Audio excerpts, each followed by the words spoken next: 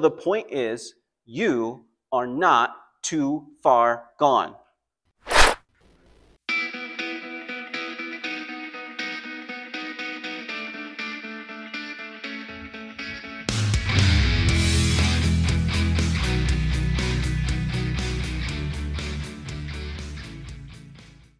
Revival, what it means is to be brought back to life. It means to be restored. Have you been given new life? That's the question we need to ask ourselves. And so tonight, what we're going to be looking at and discovering and trying to understand what revival means to us is the book of Hosea. Now, we're not going to go through all the chapters in the book of Hosea. We will soon in the Bible study, but for tonight, we're going to be in the first 3 chapters in the book of Hosea. To give you some understanding of what this book is about and where we're at in history as we approach this book, the book of Hosea takes place at this time in Israel's history when it had been broken up into the north and the south. There's a civil war that broke out after Solomon's reign.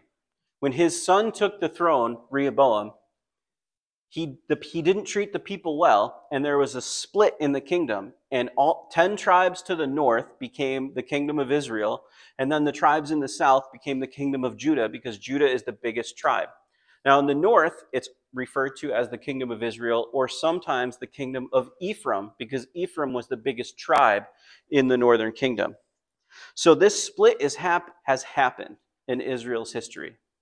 But God's judgment is about to come on the northern part of that kingdom, on the kingdom of Israel, or the kingdom of Ephraim, the northern part of the Jewish people.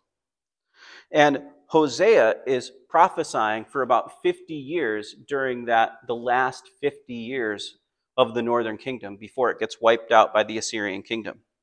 And so that's when this takes place. If you are looking for some reading material to kind of fill in some of the gaps of what we're talking about tonight, Hosea is prophesying in the northern kingdom to the northern kings, to the northern people of Israel, at the same time that Isaiah and Micah are prophesying in the south. And so that's they're all happening at the same time. So if you're looking to fill in some of the history and the gaps, those are books I would suggest to read to understand what's going on tonight. But we're in the northern kingdom of Israel, or Ephraim, where the capital is Samaria. All right? And this story is odd. All right? It's a metaphor. But it's a metaphor that plays out in real life.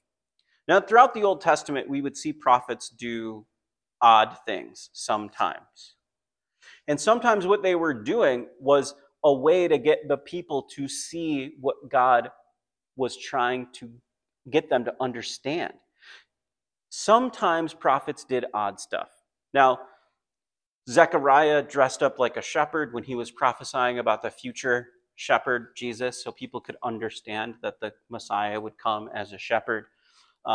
Ezekiel did a lot of weird stuff. He ate some unclean food. He laid on his side for hundreds of days as a way to show the people the suffering that Israel would go through, or that the Messiah would go through.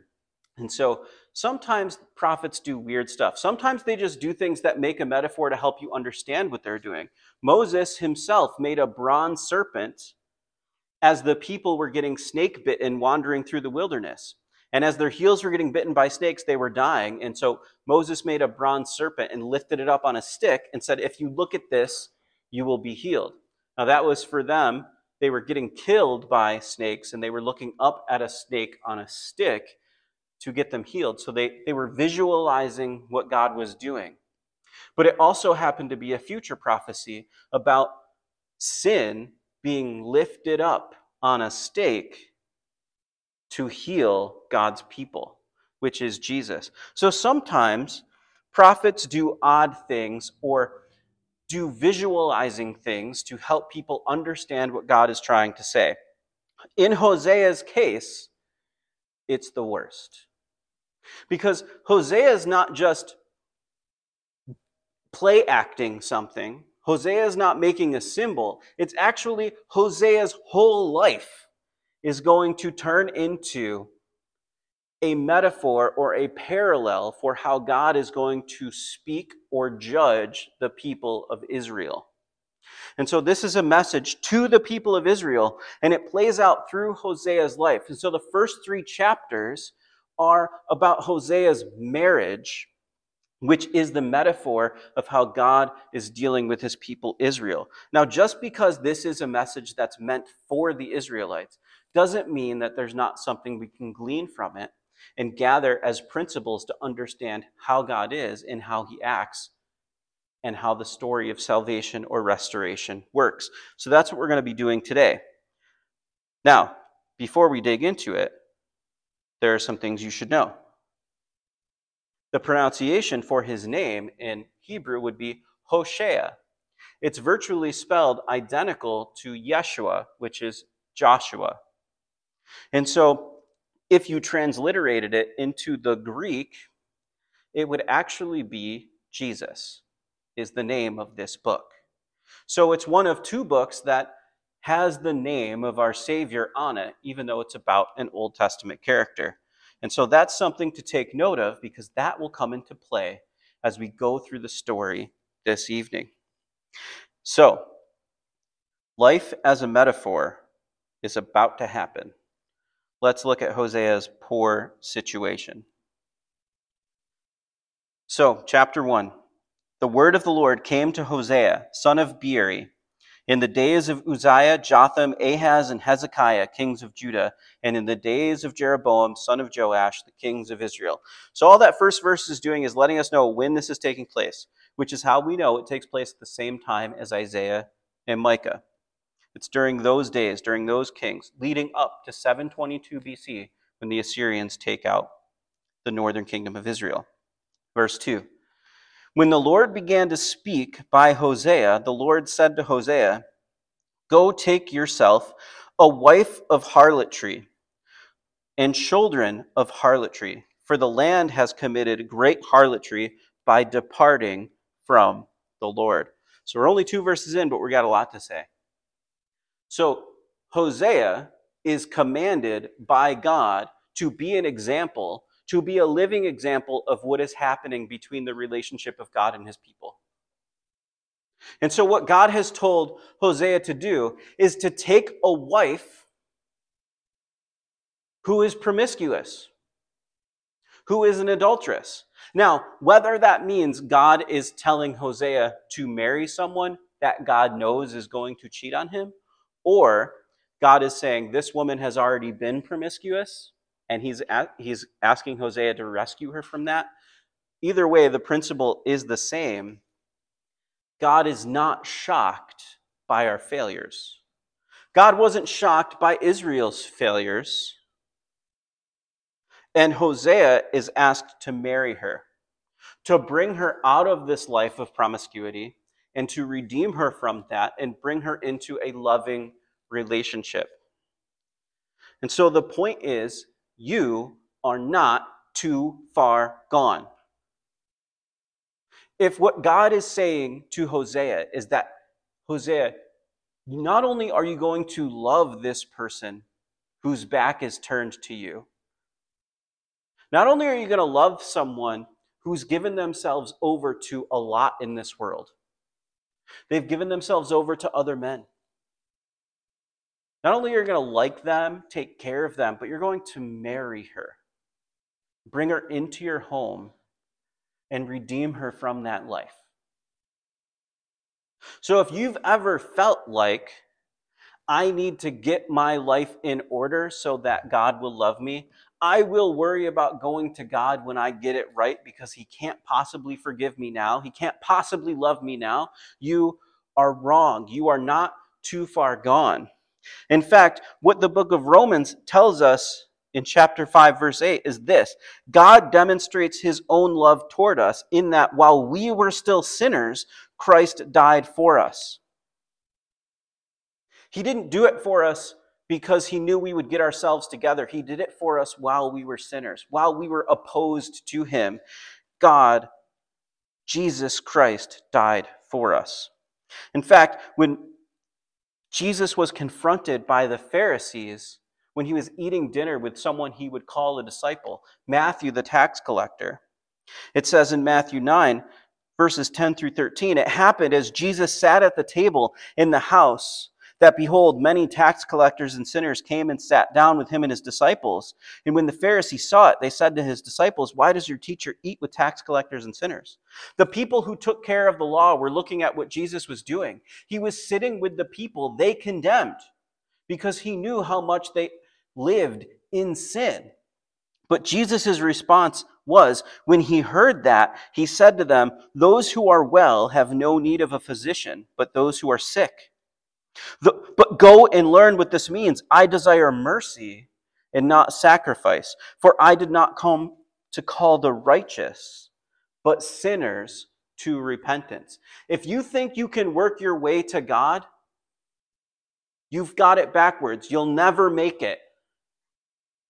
But if you repent from the life that is opposed to God and turn your heart to him, he will save you and redeem you and give you the strength and clean you up from the inside out. It's not something you do on your own. You're not too far gone. In fact, Jesus wants you to meet him where you're at. We sang that song tonight, You Are More by 10th Avenue North. And it says, you are more than the choices that you've made. You are more than the sum of your past mistakes. You've been remade. That was a song that I used to play a lot when I led worship for a recovery ministry called Celebrate Recovery. It became an anthem for people who had started giving their hearts to Jesus and trying to give up their addictions, to get away from drug addiction and alcohol addiction. They were leaving that stuff at the door, not because they had straightened themselves out, but because they had turned to Jesus and Jesus was healing them.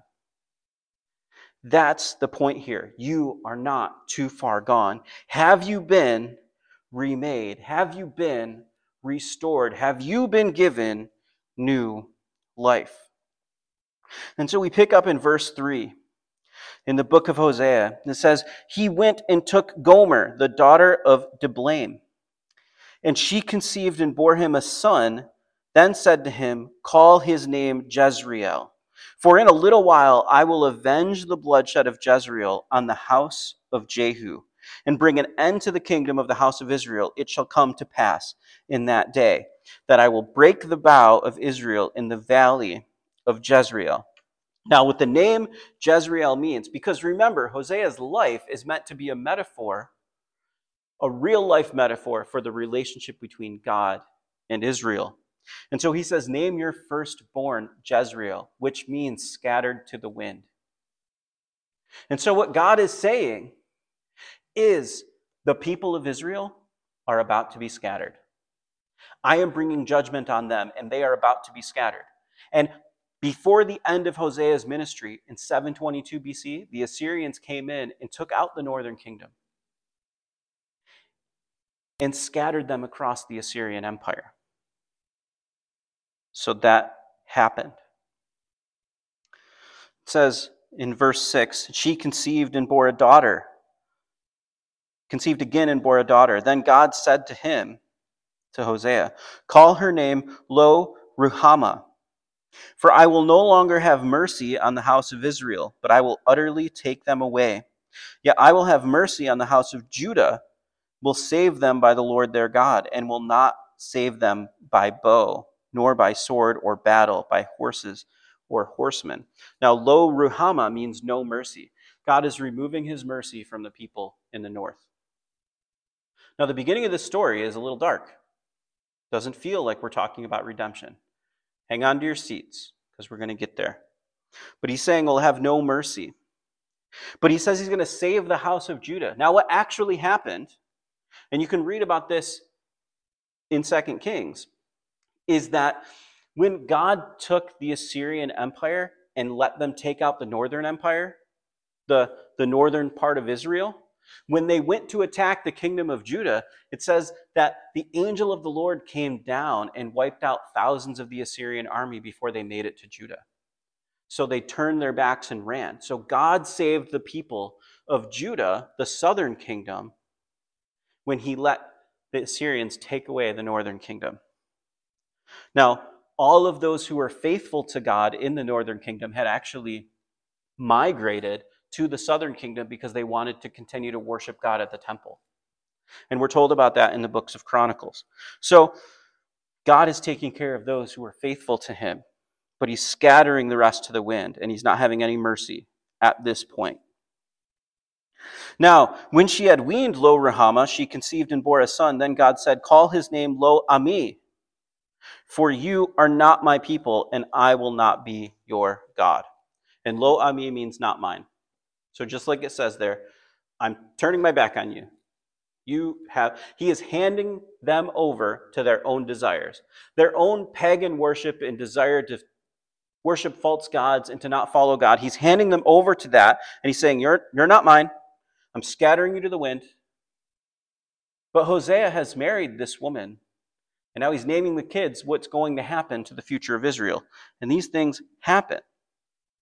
It says, "In the place where it was said to them, 'You are not my people,' there it shall be said to them, 'You are the sons of the living God.'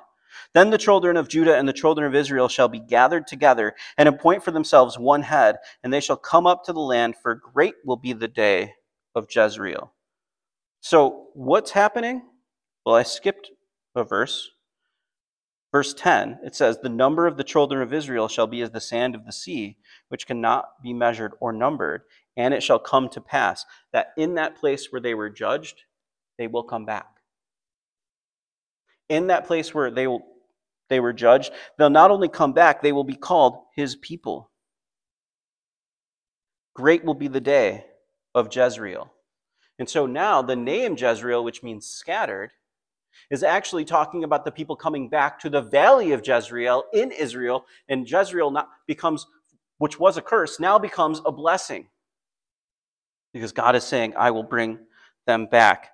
In chapter 2, verse 1, it says, "Say to your brethren, my people, and to your sisters, mercy is shown." God's mercy comes back. Now, when it comes to the people of Israel, this is because of a covenant God made with Abraham, an unconditional covenant, that the people would always dwell in the land of Israel. Now, there were some conditions to other covenants that got them kicked out for periods of time, but God has promised the people of Israel that they will always be in the land. And so they keep coming back, and God keeps his promises. So what has happened? Hosea has married an unfaithful woman, a promiscuous woman. And that is relevant to the fact that the people of Israel were worshiping other gods, were worshiping false gods, were turning their backs away from Yahweh. And that is spiritual adultery. And so he's married this adulterous woman, poor Hosea. And here's where it picks up in their relationship, and we see more of the parallel between Hosea and Gomer and Israel and God. In verse 2 it says, "Bring charges against your mother, bring charges, for she is not my wife, nor am I her husband. Let her put away her harlotries from her sight and her adulteries from between her breasts, lest I strip her naked and expose her in the day she was born, and make her like a wilderness, and set her like a dry land, and slay her with thirst. I will not have mercy on her children, for they are the children of harlotry, for their mother has played the harlot. She who conceived them has behaved shamefully, for she said, I will go after my lovers, who give me my bread, my water, my wool, and my linen, my oil, and my drink." So what this is saying is Hosea's wife is going to leave him and cheat on him with multiple men because they give her things, material goods. And so she's becoming very materialistic and greedy. And she's chasing after those things and seeing that as love. And what it means for the people of Israel is they're actually saying what God has given them, the blessings that God has given them, the land, the livestock, the milk and the honey, the kingdom. and that they're actually attributing all of their blessings to false gods. They're taking what God has given them and thanking other gods for it. Now, sometimes we do that now. Sometimes we believe in ourselves. We forget that it was God who gave us breath in our lungs, that gave us a certain skill set or an ability to learn. God gave us the breath, the skills, the talents to be able to do the things that we do. Yet we think it's only us that earned us that paycheck, or it's only us that got that house, or only us that made those kids. But it was God who provided us with everything to be able to do that, and He deserves the worship for it, not the self or something else. But it says, therefore, behold, I will hedge up your way with thorns and wall her in so that she cannot find her paths. She will chase her lovers, but not overtake them. Yes, she will seek them, but not find them. Then she will say, I will go and return to my first husband. For then it was better for me than now. For she did not know that I gave her grain, new wine, and oil, which multiplied her silver and gold, which they prepared for Baal. So what's happening is this. Hosea, in his love for Gomer, as she has cheated on him and slept with other men, even married some of them, even though she's still married to Hosea, been in their household, taken gifts from them, what's actually happened is Hosea has brought gifts to them and said, take care of Gomer. He loves her so much, he's given them the things to take care of her while she is mistreating him. But they, the other men, are taking the gifts that Hosea has given them to take care of Gomer and taking credit for it, and then also sacrifice those things to false gods. And Gomer has bought it hook, line, and sinker, thinking that the world is providing for her what Hosea is providing for her. Or in our case, that the world is providing us with the things that God is actually providing us with. And they're giving credit to false gods. So what's the point here? What God has provided was given over to worship false idols, false gods. And what God gave, others tried to take credit for. That will happen. Pride will swell up.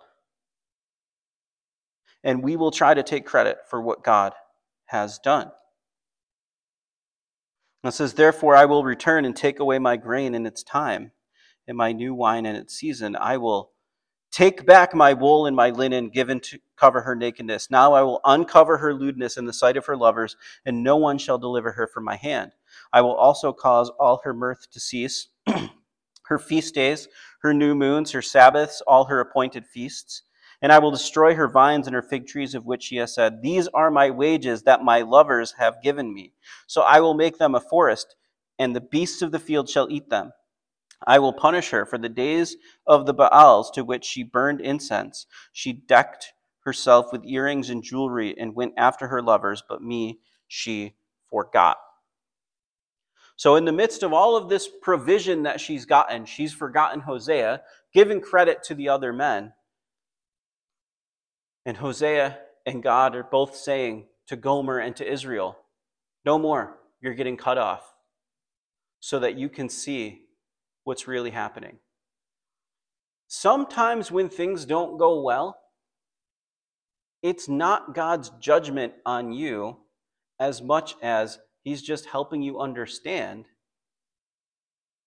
that you've paved a way for yourself, and now you get to reap the repercussions of that so that you can go back to where you need to be. And this is where Gomer's at. It says, therefore, I will allure her. will bring her into the wilderness and speak comfort to her. I will give her vineyards from there, in the valley of Achor as a door of hope. She shall sing there as in the days of her youth, and in the days when she came up from the land of Egypt. And it shall be in that day, says the Lord, that you will call me my husband and no longer call me master. Now, what's happening there is God is saying about the people of Israel and to Hosea about Gomer is that there's going to be something inside that they want to come back.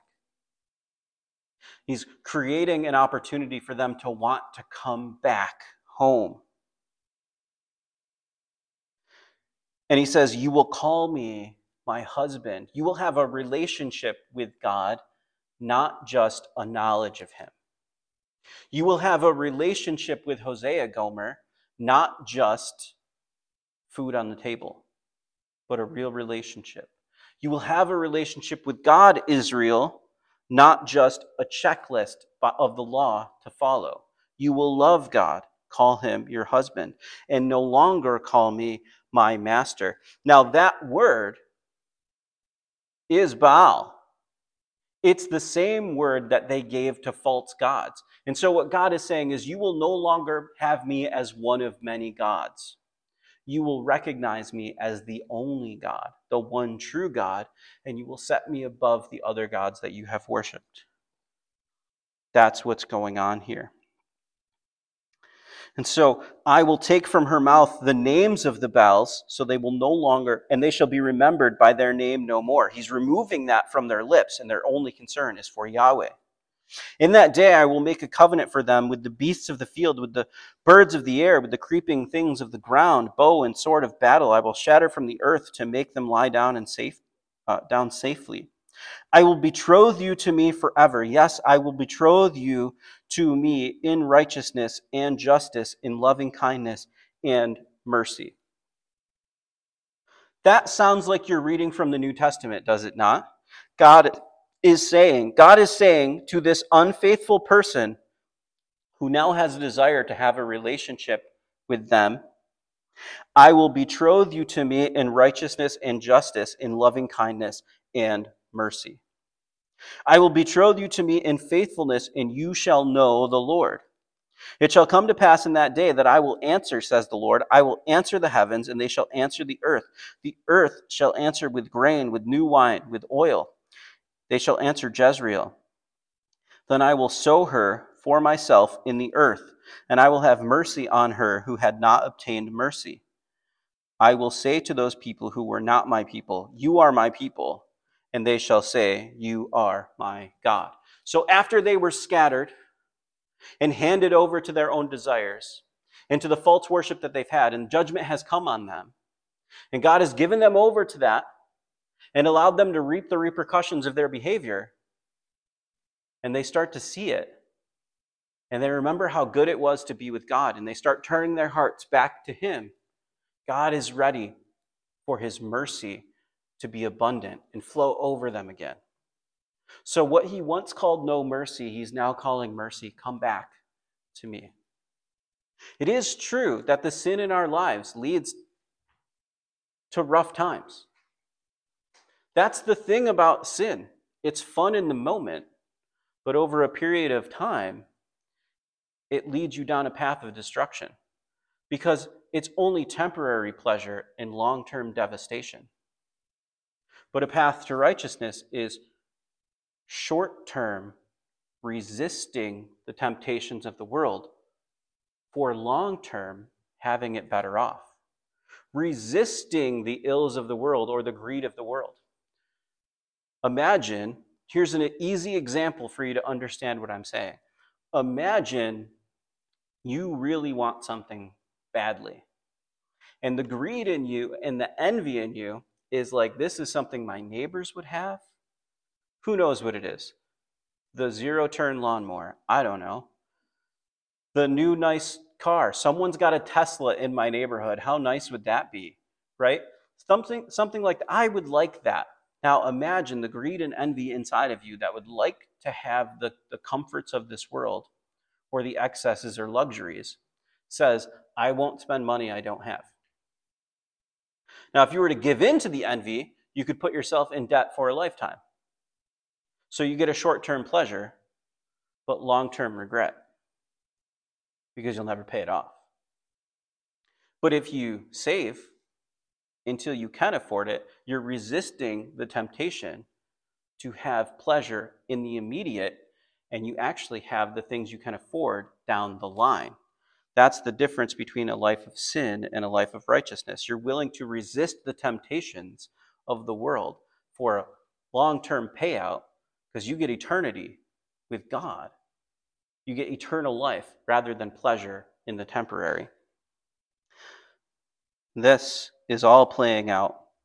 And we come to chapter 3, which is very short. So there's not much longer left, I promise you.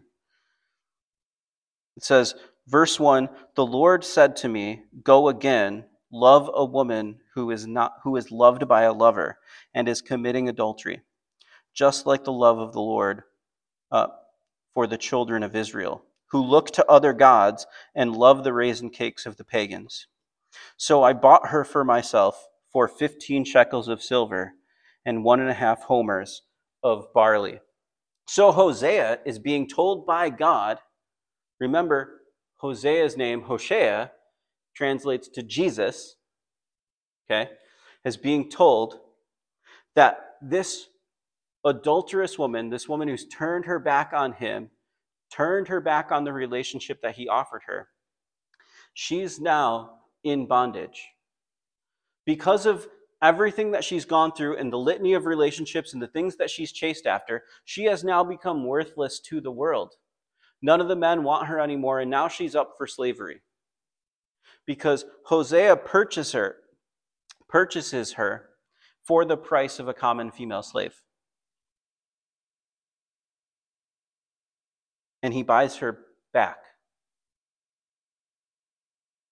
Now, if you don't get the connection yet, let me read something to you.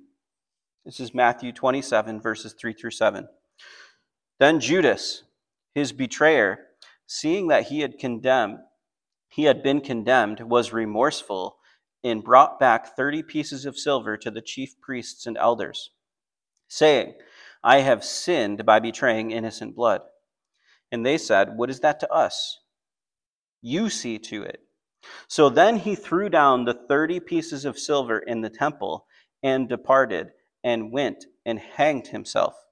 But the chief priests took the silver pieces and said, it is not lawful to put them into the treasury because they are the price of blood. And they consulted together and bought with them the potter's field to bury strangers in." So this is Judas, who has betrayed Jesus for 30 pieces of silver. When he betrays Jesus, he finds out that Jesus gets arrested and is now getting condemned to death. And he's a little bit regretful that he got so greedy with this money. And he realized he betrayed someone who's innocent. And so he says to the chief priests, take the money back, and he throws the silver back at the Pharisees. And they take it, they can't put it back into the temple treasury, so they buy a field with it. What is the point of all this? Well, the price for a guilt offering, meaning a guilt offering is a sacrifice for sin that you both are aware and unaware of when you bring a sacrifice to the temple. That guilt offering must be paid for by its value in silver. Meaning, you bring an ox to the temple and you say, not only is it my ox, but it's a guilt offering. So I'm not only bringing the temple the ox, I'm also paying the value of the ox to the temple, even though it's my property. So Jesus was paid for. The sacrifice of Jesus on the cross was paid for in 30 pieces of silver because Judas threw it back at the temple. You know how much 30 pieces of silver, or what that reference is in the New Testament era? The common price for a slave. And Hosea bought his wife back for the price of a common slave. He redeemed her for the price of a slave. Jesus redeemed us at the price of a common slave for some silver. Interesting that this book is named Hosea, or Jesus. He said, I said to her, you shall stay with me many days. You shall not play the harlot, nor shall you have a man. So too will I be towards you. So, her heart had decided to get away from the situation she was in. She had started to recognize things were better with Hosea, but she ended up, as she started to turn back, in slavery. Because she had no redemption. All of the goods that she had, that she thought her husbands were giving her, or these other men were giving her, actually came from Hosea. And they put them up and they sacrificed them to false gods. So she had nothing left when she left them. And so she ended up in bondage, in slavery, because of her poor decisions. That happens in life. Sometimes our poor decisions lead us. We are slaves to sin because of the bad decisions that we make. It puts us in debt. It gives us addictions. It makes us gain weight. It does all kinds of things to us. It puts us in relationships we shouldn't be in. It puts us in situations we shouldn't be in when we make poor decisions that we end up being slaves to. And this is where she's at. But Hosea comes along and he pays the price for her because his love has nothing to do with her failure. Do you understand what that means? Because this is about God's relationship to his people. God's love for you has nothing to do with your failure. All it takes is the moment for you to turn your heart to him. And he's right there with open arms, ready to bring you in, ready to bring you new life. It's repentance. That's the point. So for the children of Israel shall abide many days without a king or a prince, without sacrifice or sacred pillar, without ephod or teraphim. Afterward, the children of Israel shall return and seek the Lord their God and David their king. They shall fear the Lord and his goodness in the latter days. Now, this is a message for Israel. A message for Israel for the end of times, that their hearts will be turned back to God at the end of days. And when Jesus returns, David will sit on the throne in Jerusalem, and Jesus will sit on the throne of the world. And it's a message for them. But the first 3 chapters, as much as this is just a message for Israel, there's so much we can glean from here. What has happened? God has shown his love for us, love for his people while they were sinning against him, in the fact that he had Hosea marry a promiscuous woman. Someone whose heart was not given to him, he married her anyway, because his love has nothing to do with your failure.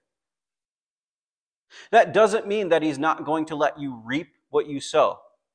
That if you make poor decisions or you give yourself over to sin, that he's not going to hand you over to it and let you stay there. Are you going to turn away from it and come back to him or not? That's the question. And when you do, when you show that repentance and you turn your heart back to him, he's right there and he paid the price. It cost Judas in silver coins the price of a common slave. It cost Jesus separation on the cross from the Father for the moment he took on the sin of the world. And it cost him torture and pain and death. But then he defeated death and resurrected and was brought back to life. Because Jesus defeated death and has eternal life, he now has that to offer to all of us. And he's asking you, because revival starts with being renewed and being renewed by him. Do you want to be renewed? Because he has new life to offer you. He has something to give you, eternal life, if you want it. Are you willing to turn away from the world and turn yourself to God? If you're willing to do that, that's repentance, and he's right there, and the price has been paid, waiting for you to give you new life. And so I'm going to close with this. In a couple of weeks, we're going to have a baptism. We're going to have a baptism because in someone's life here in this church, they made that choice to turn from the world and put their heart at Jesus because they saw the reality of the cross. That it takes away the stains of life because God's love had nothing to do with his failure.